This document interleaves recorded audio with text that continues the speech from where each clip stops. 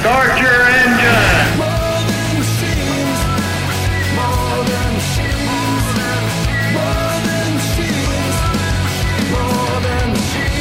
Welcome to the Days of Thunder NASCAR podcast with Cruz.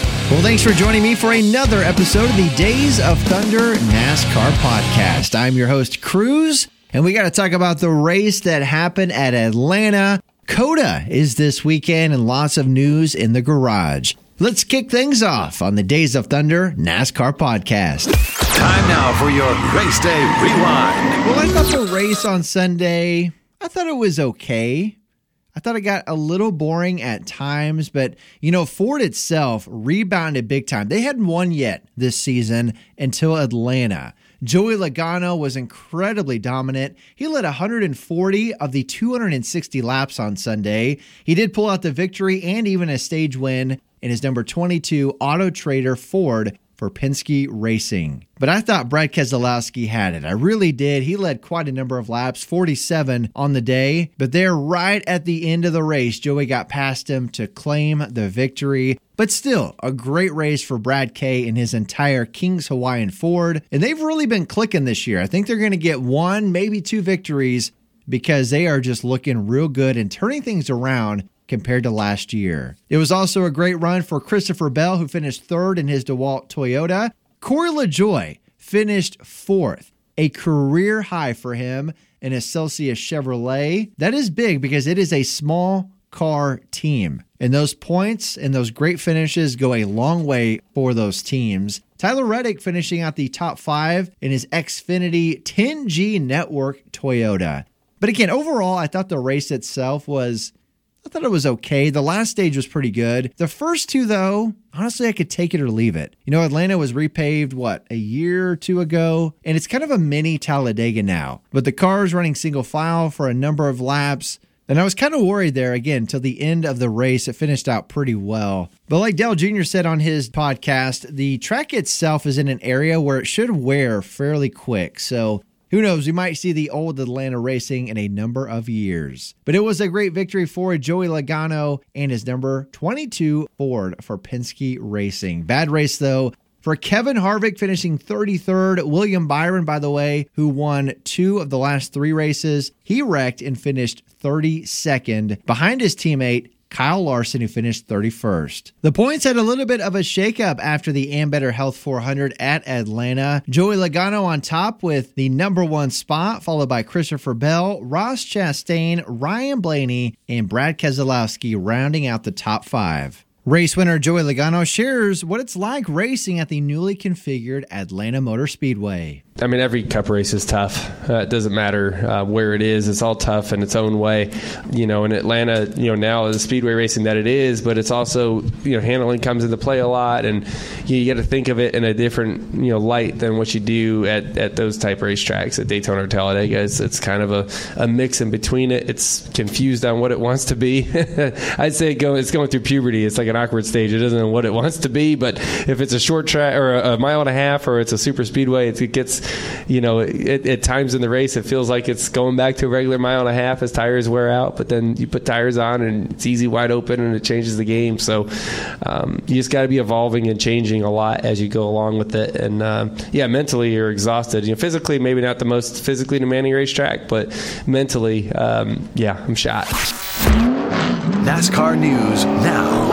And Denny Hamlin saying that he will appeal his NASCAR penalty. If you remember, NASCAR fined him $50,000 and 25 points for admitting on his podcast that he intentionally wrecked Ross Chastain on the last lap at Phoenix. NASCAR is saying that Hamlin violated the Section 4.4B of the Cup rulebook that says attempting to manipulate the outcome of a race or championship and wrecking or spinning another vehicle, whether or not that vehicle is removed from competition as a result. Now, didn't he originally saying he wasn't going to appeal the penalty, but he tweeted out that after much consideration, he's decided to, because what happened at the race was common hard racing that happens each and every week. There was no manipulation of the race or actions detrimental to the sport.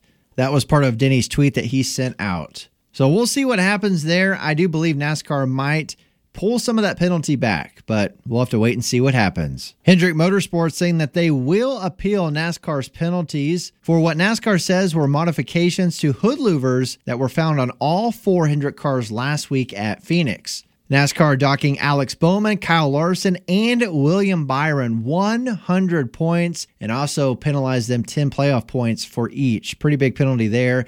But that's not the only thing. NASCAR suspended all 4 crew chiefs for the Hendrick teams and fined them $100,000. These louvers are provided to the teams through NASCAR's mandated single-source supplier. NASCAR does not want anybody touching or modifying these louvers, or really a lot of the pieces for the new car at all. And they're very serious about this. Hendrick saying, though, that those louvers haven't really fit the car properly for quite some time. We'll see what happens here, but some massive penalties and fines coming down from NASCAR for Hendrick Motorsports. Jeff Gordon shares more. I can tell you it was weighing on all of our minds, coming into today, and certainly will continue. I mean, we had some conversations, we'll continue to have conversations with NASCAR.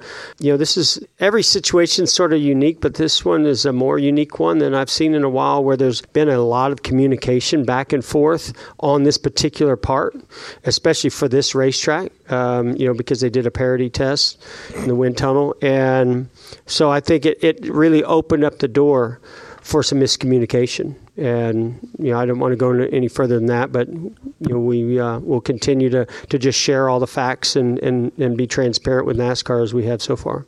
And big news for Trackhouse Racing as Quaker State is joining as a new sponsor and technical partner. Quaker State will have branding on both cars and their driver uniforms and will be a primary sponsor for the number 99 driven by Daniel Suarez at Richmond and the Summer Ed race at Atlanta. This is your Days of Thunder NASCAR podcast. The Cup Series returns to COTA this weekend for the Eco Park Texas Grand Prix. The race kicks off at 3:30 and it will be aired on Fox. You can listen to the race on the radio at PRN or Sirius XM. Practice will be on Friday at 2:15 and qualifying will be on Saturday at 11:30. The entry list for this race, by the way, is pretty exciting. I mean, it's a great race itself, but Jimmy Johnson makes his return to the track in the number 84 Legacy Motorsports Chevrolet. Kimi Räikkönen will be in the 3rd Trackhouse Racing car. Taylor Jordan will be filling in for Chase Elliott in the number 9 Napa Chevrolet. And Connor Daly makes his return in the number 50 Chevrolet.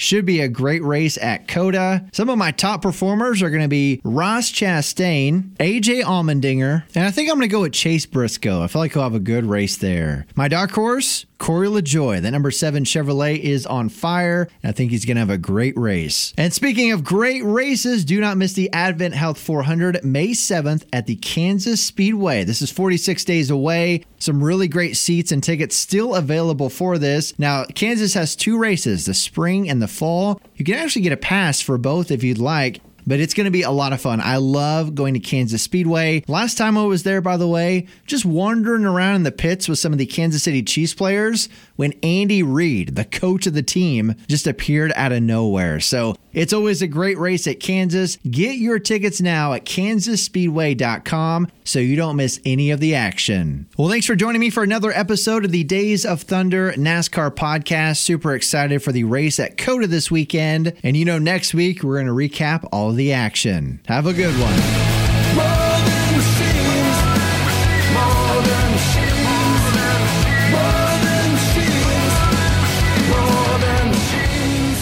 Thanks for listening to Cruise on the Days of Thunder podcast. Find out more NASCAR info at thebull1051.com.